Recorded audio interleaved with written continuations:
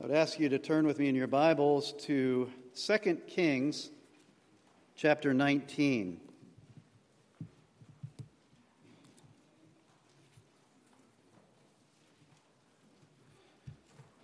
2 Kings 19. This morning we are looking at verses 20 through 37.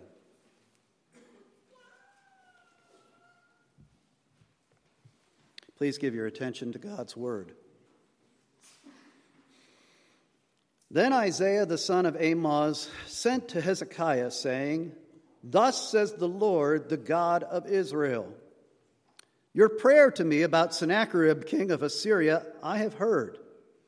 This is the word that the Lord has spoken concerning him. She despises you, she scorns you, the virgin daughter of Zion. She wags her head behind you, the daughter of Jerusalem.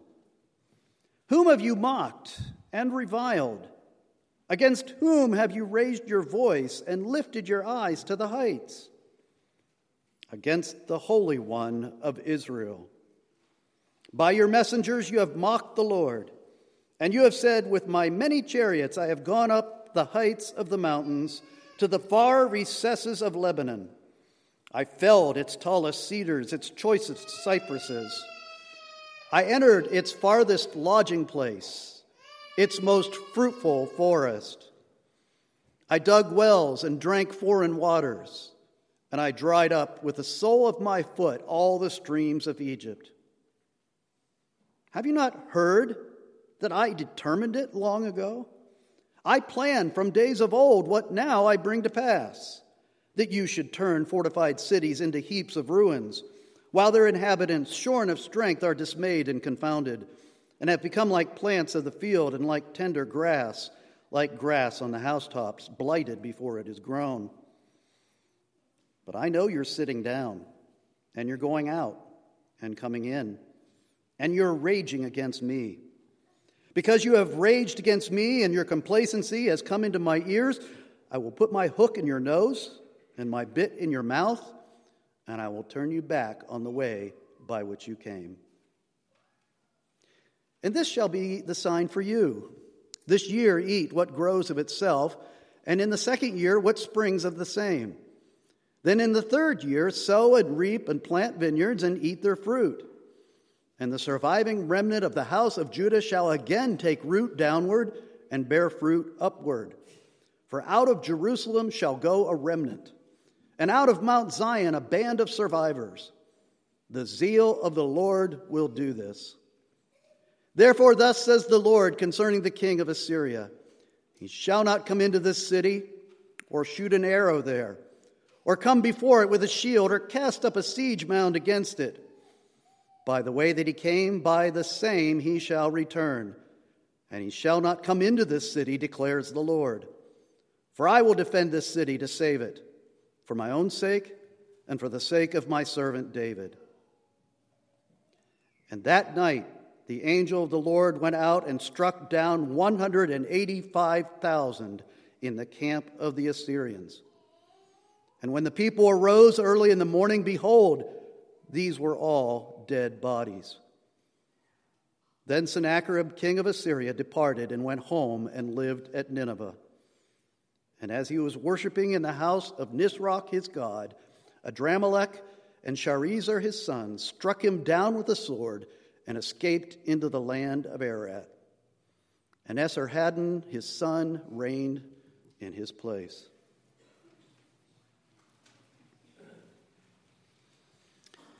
When I was in third grade, I lived a happy and carefree life, except during recess. I was terrorized on the playground by a huge fourth grader named Scotty.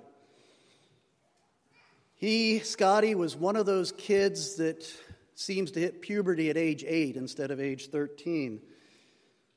If you happen to be a fan of Calvin and Hobbes the comic strip, then I'm certain that Mo, the bully on Calvin's playground that made his life miserable, was inspired by Scotty. I used to sit in class and daydream about revenge against Scotty. One of my favorite daydreams looked like this. I would be out on the playground, and Scotty would come up to me again in his hulking appearance and begin laughing at me and mocking me and threatening me. And I would stand there calmly and patiently because in this daydream, my brother, who was 20 years old and 6'5" and about 230 pounds, was standing right behind Scotty the whole time, unbeknownst to Scotty. And he was standing there with his arms crossed and a menacing smile on his face, just waiting for the moment to squash Scotty. That was my daydream. That little fantasy helped me to survive third grade. Never happened. Never happened in reality, but just the hope, the dream that it could happen one day enabled me to endure. Many of us are facing bullies in our lives. Many of us. All of us, probably, to one degree or another. Physical bullies or spiritual bullies. Bullies in your home. Bullies in your classroom. Bullies in your workplace. Bullies in your neighborhood. I think lately the Church of Jesus Christ in our country has felt bullied. We feel bullied by people and organizations and institutions in our culture that are frankly hostile to the gospel of Jesus Christ and to Jesus Christ himself. But too often when I hear the church's reaction or observe the church's reactions, too often we're cowering in fear. Or we're paralyzing ourselves with worry. Or we're publicly whining and complaining. Instead of looking to our older brother, the Lord Jesus Christ, who stands behind all of our bullies in life, instead of looking to him to save us, we look to people, or we look to organizations or parties or institutions with earthly power and influence. We should be looking to our older brother. He's always there. There's a phrase, as I was studying this passage of Scripture this week, there was a phrase that's repeated often in Scripture that kept coming back to me. One of my favorite phrases, the apple of my eye. It's a beautiful little phrase, actually a little confusing. What does it mean? What's the apple of someone's eye? Most commentators think it's referring to the pupil of the eye. It's a metaphor for the pupil of the eye. But as a spiritual metaphor, the Scripture is very clear about what it means. If you go all the way back to the writings of Moses, the first 5 books of the Bible, in the book of Deuteronomy, we find that phrase, the apple of God's eye. It's in Deuteronomy 32, where in verses 8 through 10, Moses describes the relationship between God and his people with whom he has just entered into covenant. It says, when the Most High gave to the nations their inheritance, in other words, this God that we serve, when he laid out the map of the nations sovereignly, when God, the Most High, gave to the nations their inheritance, when he divided mankind, he fixed the borders of the peoples according to the number of the sons of God. We looked at this last week, how God has laid out all of history and all of geography. Everything has been laid out sovereignly by God, and it all centers around his people. His people are at the very center of his plan. But it goes beyond that to say, but the Lord's portion is his people. Jacob, his allotted heritage. He found him in a desert land, and in the howling waste of the wilderness, he encircled him, he cared for him, he kept him as the apple of his eye. And there you get a vivid display of what the apple of God's eye is. It's what his eye is focused upon. Everything else is peripheral to what the apple of God's eye is focused upon. It's where he focuses his love. It's where he focuses his passion. It's where he focuses his plan. It's where he focuses his protection. Israel, as the Old Testament people of God, was the apple of his eye. And then there's that passage we read earlier in the responsive reading. In Psalm 17, it says, it's part of a prayer teaching us how to pray. It says, keep me as the apple of your eye. Hide me in the shadow of your wings. From the wicked who do me violence, my deadly enemies who surround me, arise, O Lord, confront him, subdue him. We are the apple of God's eye. We are God's people, bound to him by covenant. We are the focus of not only all of his sovereignty, not only all of his superintendence of all that happens in history and in the world, but we are the focus of his love, his adoration, his devotion, his commitment.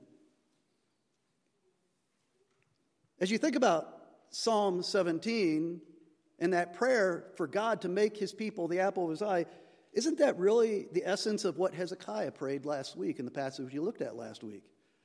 In verses 14 to 19, Hezekiah prayed a prayer, very simple prayer, a prayer for deliverance.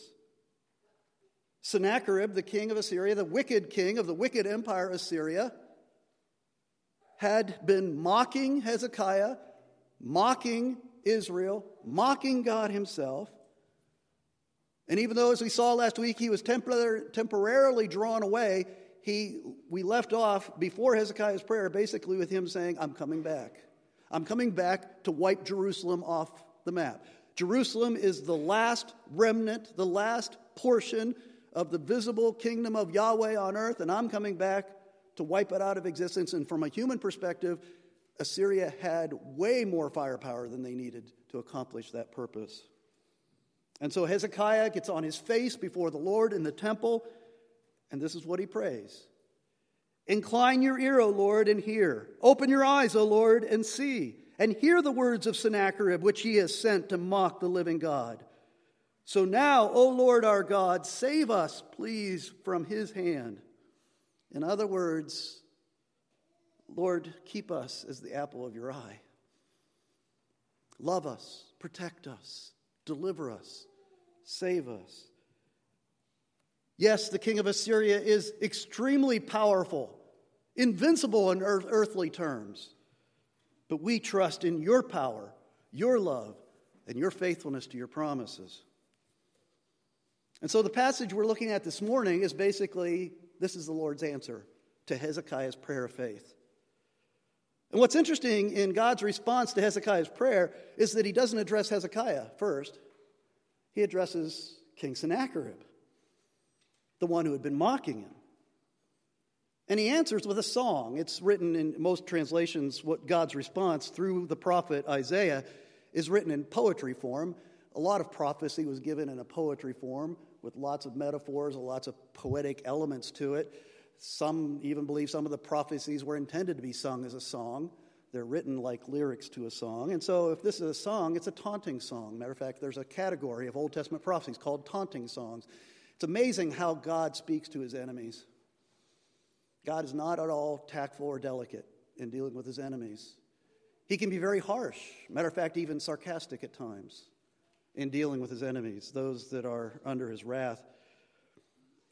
And the Lord begins by giving Sennacherib a little glimpse of the future, something that was going to happen very shortly. Just a little peek, just to fast forward, say, this is what's going to happen in a very short period of time. And it's described in verse 21. It says, she despises you, the virgin daughter of Zion. She wags her head behind you, the daughter of Jerusalem. What is that? What's he talking about? Well, he uses the daughter of Zion or the daughter of Jerusalem as a metaphor for the people, the remnant, the people in Jerusalem that were under attack. He calls them the virgins of Jerusalem because, again, we're looking in the future, and what you see is this image of a virgin daughter wagging her head, mocking, laughing at the king of Assyria. The idea being that you think of a young virgin woman as someone who is vulnerable, someone who would normally be in great fear behind the power of the king of Sennacherib. But after Sennacherib departs, after he retreats, she's going to be a virgin. In other words, she's going to be unviolated by the armies of Sennacherib. She's going to be untouched by the armies of Sennacherib. And not only is she going to be untouched, she's going to be mocking Sennacherib as he crawls away in defeat. It's a glimpse of the future. I remember when I was playing basketball in high school, on those few occasions when we were winning at the end of the game, In the last minute or two, when it became obvious that my team was going to win, the cheerleaders would start a song among the crowd. It was an old pop song, I think, from the 50s or 60s. Na na na na na na na na. Hey, hey, hey, goodbye. Do they still sing that? Is that really? Okay, you've heard that. It's the way they serenaded the loser. It was a way of mocking the one who was about to lose the game as you sent them out the back door. That's probably in almost 30 years of ministry the only time I've ever tried to sing during a sermon. I'm certain it'll be the last. But you get it. It's the idea. They're singing a mocking song to Sennacherib as he retreats. That's what's going to happen. But then the Lord turns to address the boasting of Sennacherib, these empty boasts that we've been looking at these last couple of weeks. And the Lord responds in verse 22, and he says, "Whom have you mocked and reviled?" Who are you talking to, Sennacherib? The Holy One of Israel. The Holy One of Israel. Now there's a message of comfort to you and me here because we're the people of God. We're the ones that are bound to God by covenant. And what the Lord is saying to Sennacherib is this: if you pick on my people, you're picking on me. If you mock my people, you're mocking me. If you attack my people, if you do violence to my people, you're doing violence to me. That's what he's saying. And it reminds me of another great verse, another apple of your eye type verse, which is in Zechariah chapter 2, verse 8. It's a promise to God's people, Israel, and it says, "He who touches you touches the apple of his eye." That's exactly what this prayer is. He's saying to Hezekiah's prayer and responding to Sennacherib. He's saying, if you touch Jerusalem, you're touching me. You attack Jerusalem, you're attacking me. Remember when Saul, who would soon become Paul, was dragging Christians off to prison, some of them eventually facing martyrdom, attacking the church throughout Judea. Do you remember when the Lord knocked him off his horse and laid him out there on the road? Remember what he said to him? He said, "Saul, Saul, why are you persecuting me?" The Lord Jesus, the risen Lord Jesus said, "Why are you persecuting me? Not my church, but why are you persecuting me? He who touches you touches the apple of the Lord's eye." And this is because we are in covenant with God. It's not because we're anything special in and of ourselves. But God chose us for himself. And he sent his Son to redeem us to himself. And he bound us to himself by covenant. And with that covenant becomes promises. And the scriptures make it clear that marriage is a picture of that covenant. And that helps me to understand what's going on here, because I'll tell you right now, if you make fun of my wife, you're making fun of me. You make fun of my wife, you're making fun of me. If you hurt my wife, you're hurting me. And that's the way I'm going to take it. And that's what the covenant says. If you mock or attack Israel, if you mock or attack the church, you're attacking me. And you have to deal with me. What great comfort that is for God's people. He's standing behind anyone who opposes us. He's standing behind with his arms crossed and a menacing smile on his face, waiting for the moment to intervene, the right moment. In verses 23 and 24, the Lord quotes, he says, "I've heard all of your, you think that there wasn't anybody out there listening. I heard all of the things that you said." And he quotes Sennacherib's arrogant claims, his boast, and it comes down to, "I have done this, I have done this, I have done that, I have done that." That's how all those prideful rulers of history have talked. And it's true, in Sennacherib's military campaigns, he had done many impressive things from an earthly perspective. It's somewhat true here what he says, that he had been able with his armies to scale previously inaccessible mountain passes in order to complete this campaign through Judea. That he'd been able to raid the forests of Lebanon and to take for himself the coveted cedar and cypress trees. That he had been able to dig wells in arid places to provide for his armies and to establish settlements. And even a little hyperbole there at the end, sounds like a typical tyrant. He claimed that his armies were so great and so powerful that when they marched through riverbeds, they dried up the rivers with the soles of their feet. That's how great he thought he was, how powerful he thought he was. This is the typical anti-God state of mind that earthly rulers are so prone to. In New Testament terms, it's the anti-Christ state of mind. Look at what I have done. Look at what I have accomplished. Remember Nebuchadnezzar, king of Babylon, the empire of Babylon. He once said, "Is this not great Babylon, which I have built by my mighty power as a royal residence and for the glory of my majesty?" It's the same pride that led Satan to be cast out of heaven. It's the same pride that caused Adam and Eve to grasp for what wasn't theirs and to be cast out of the garden.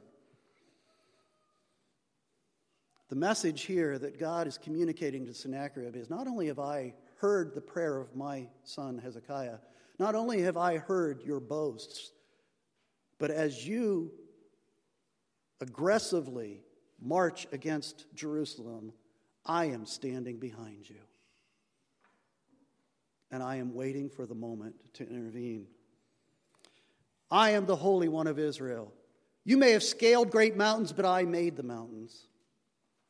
You may have cut down great trees, but I made the trees. You may have dug deep to get water, but I made the water.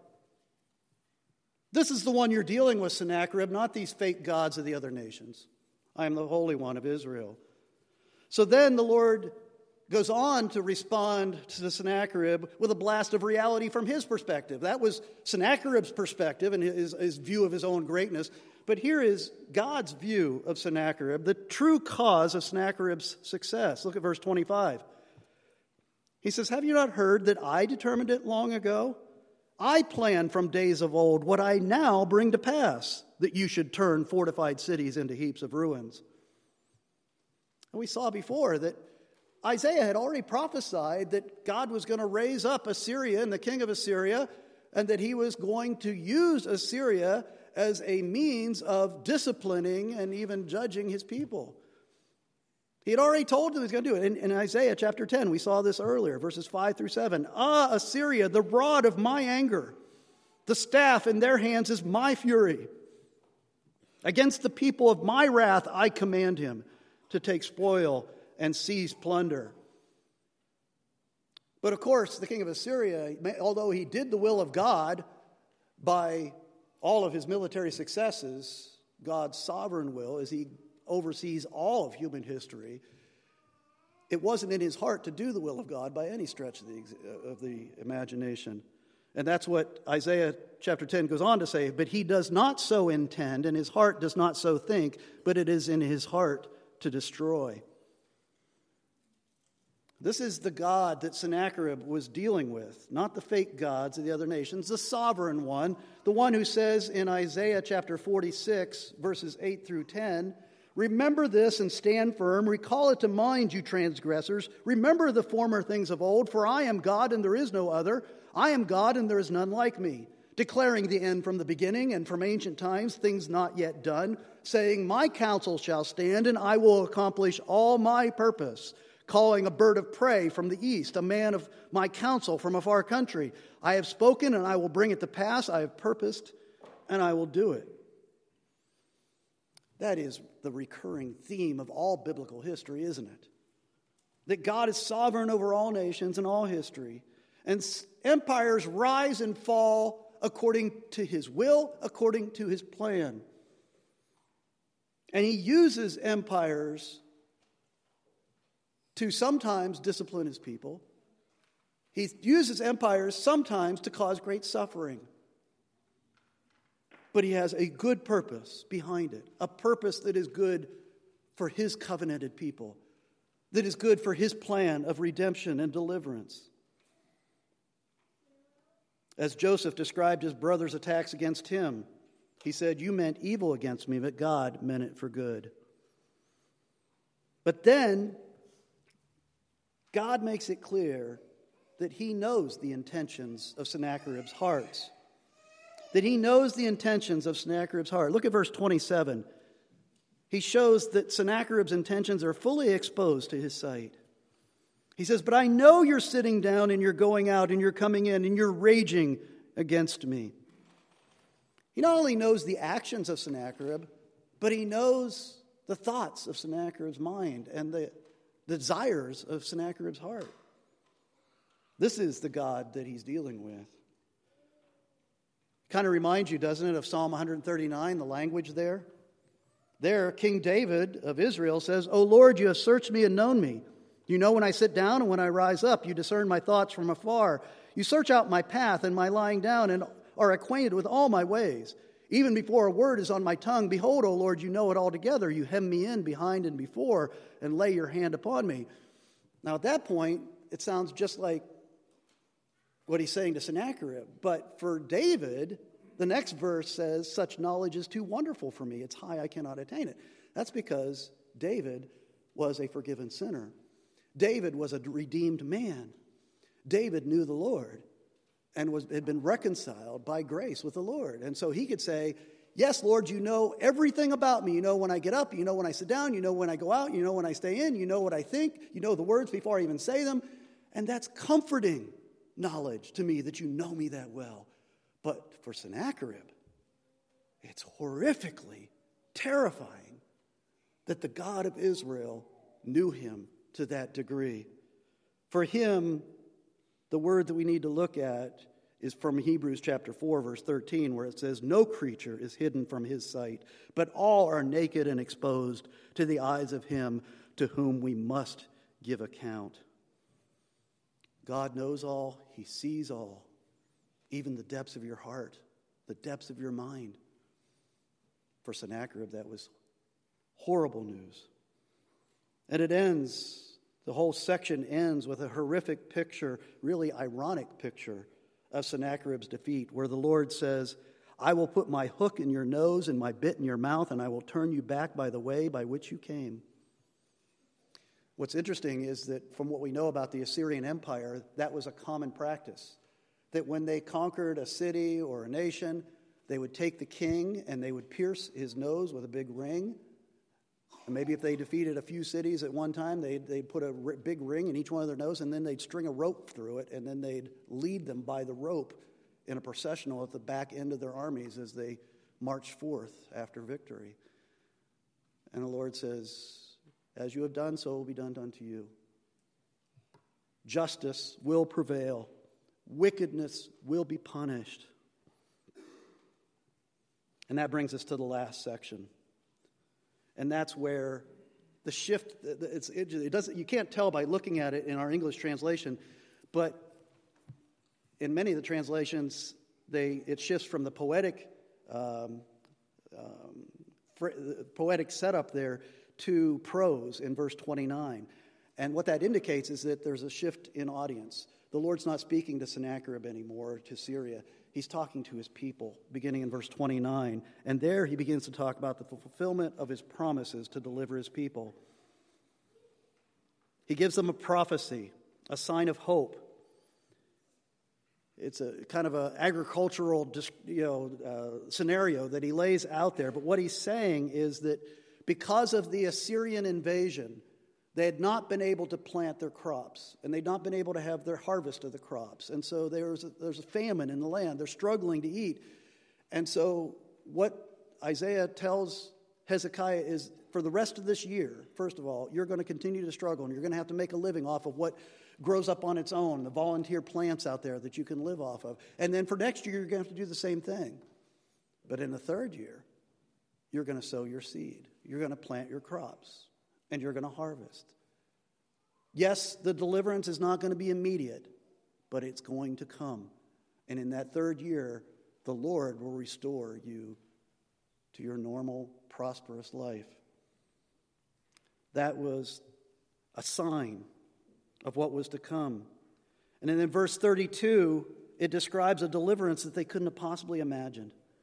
It says there, God tells his people, Sennacherib is not going to set foot in the city of Jerusalem.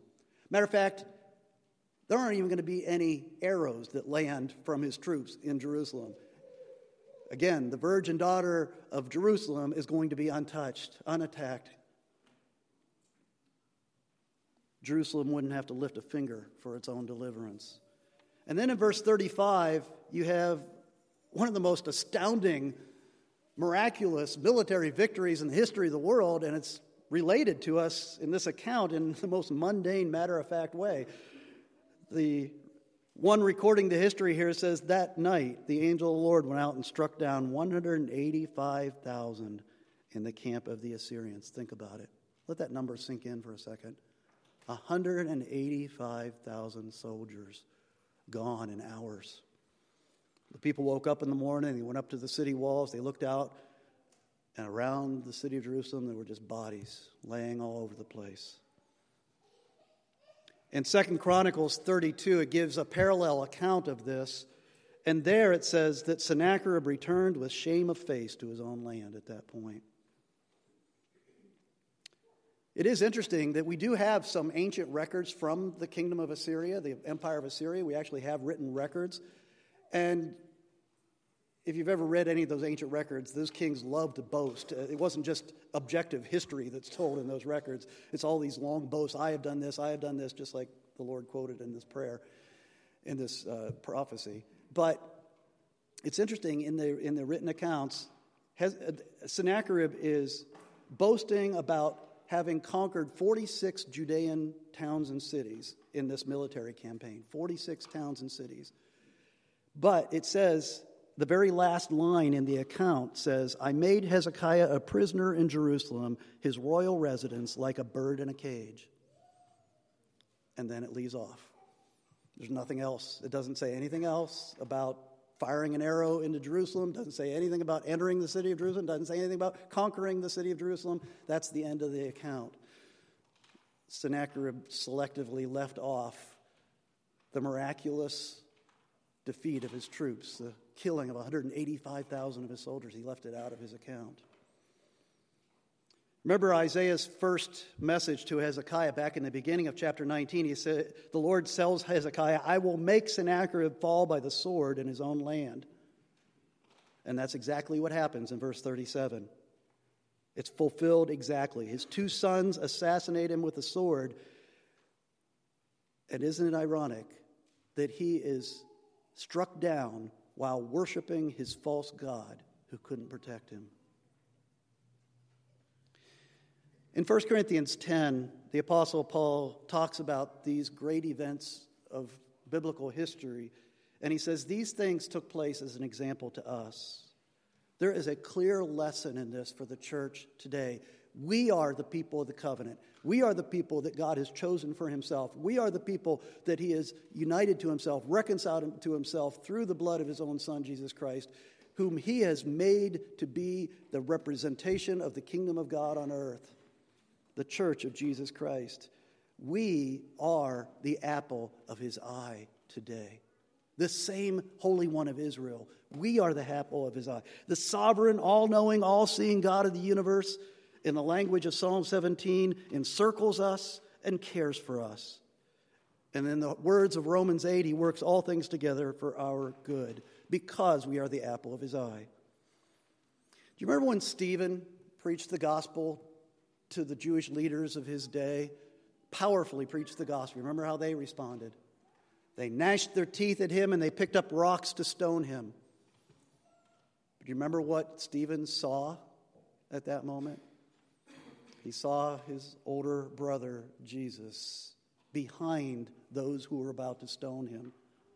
In the language of Acts chapter 7, it says, he, full of the Holy Spirit, gazed into heaven and saw the glory of God and Jesus standing at the right hand of God. He saw his risen Savior, his sovereign Lord, standing behind those who were about to strike him down with rocks. If you're facing hostility or hatred or rejection or ridicule in this world, in your life, in whatever sphere the Lord has called you to serve, don't fear, don't worry, don't whine and complain. Stand in confidence in your Lord and suffer if he delays, if he tarries, if he doesn't act immediately. Stand there looking to the one who stands behind those who oppose you, whether they be physical opponents, physical enemies, or spiritual enemies. The Lord Jesus Christ is that older brother. He has risen from the dead. He is reigning over all things, and he is always standing unseen behind all of our enemies, ready to protect us in his time for his good purposes. What do you fear today? Do you fear a Hillary Clinton presidency? Do you fear a Donald Trump presidency? Look to Christ, our risen older brother, who stands firmly behind all political figures, all kings and queens, all prime ministers and presidents. He stands behind them in control of the entire situation. Do you fear losing your job? Well, the Lord Jesus Christ, look to him standing behind your boss, your company, your employer. He's the one who controls your fate, not them. Do you fear the power of sexual sin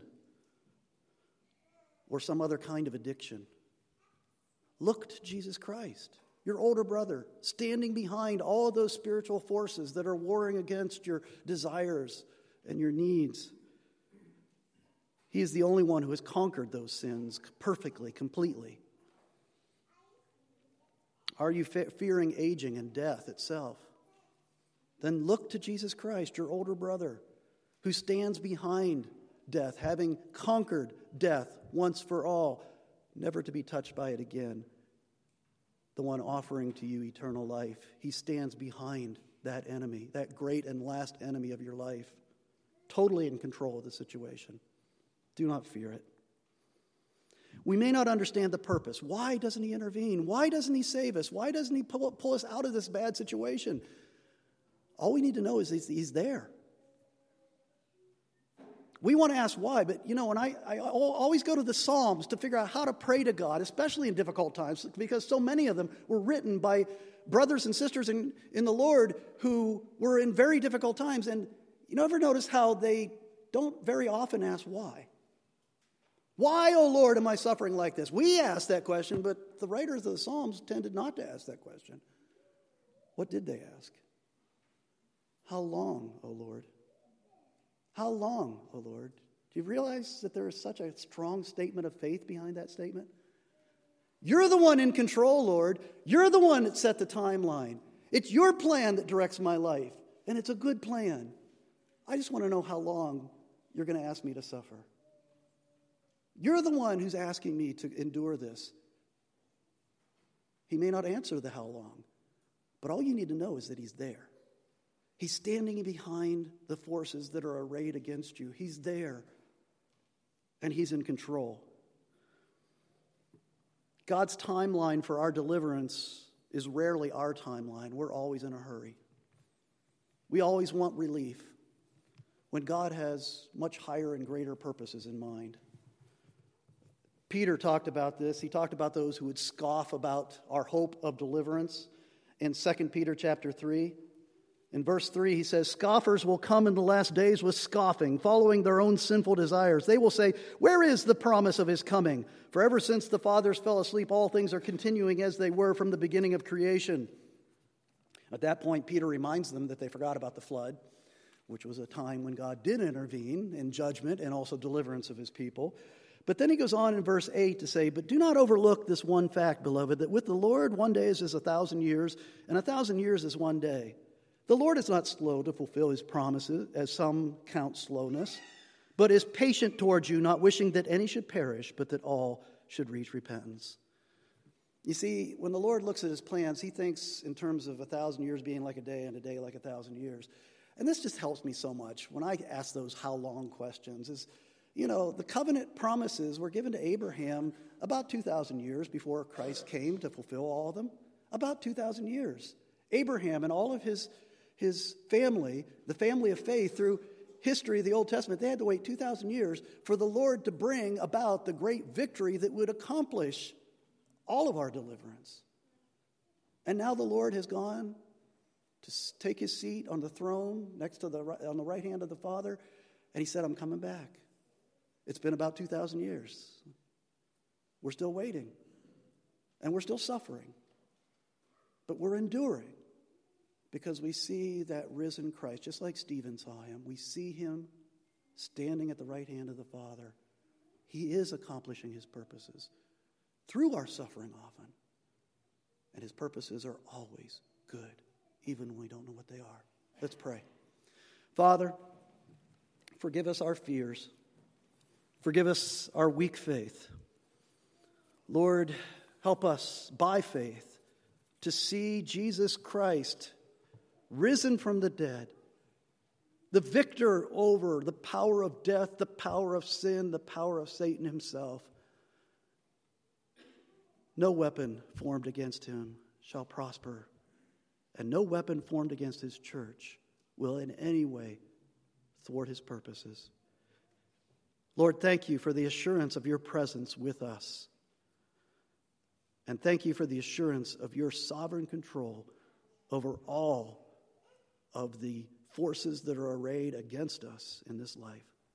May our faith in Christ grow stronger. May our peace in him increase. And accordingly, we pray in Christ's name, amen.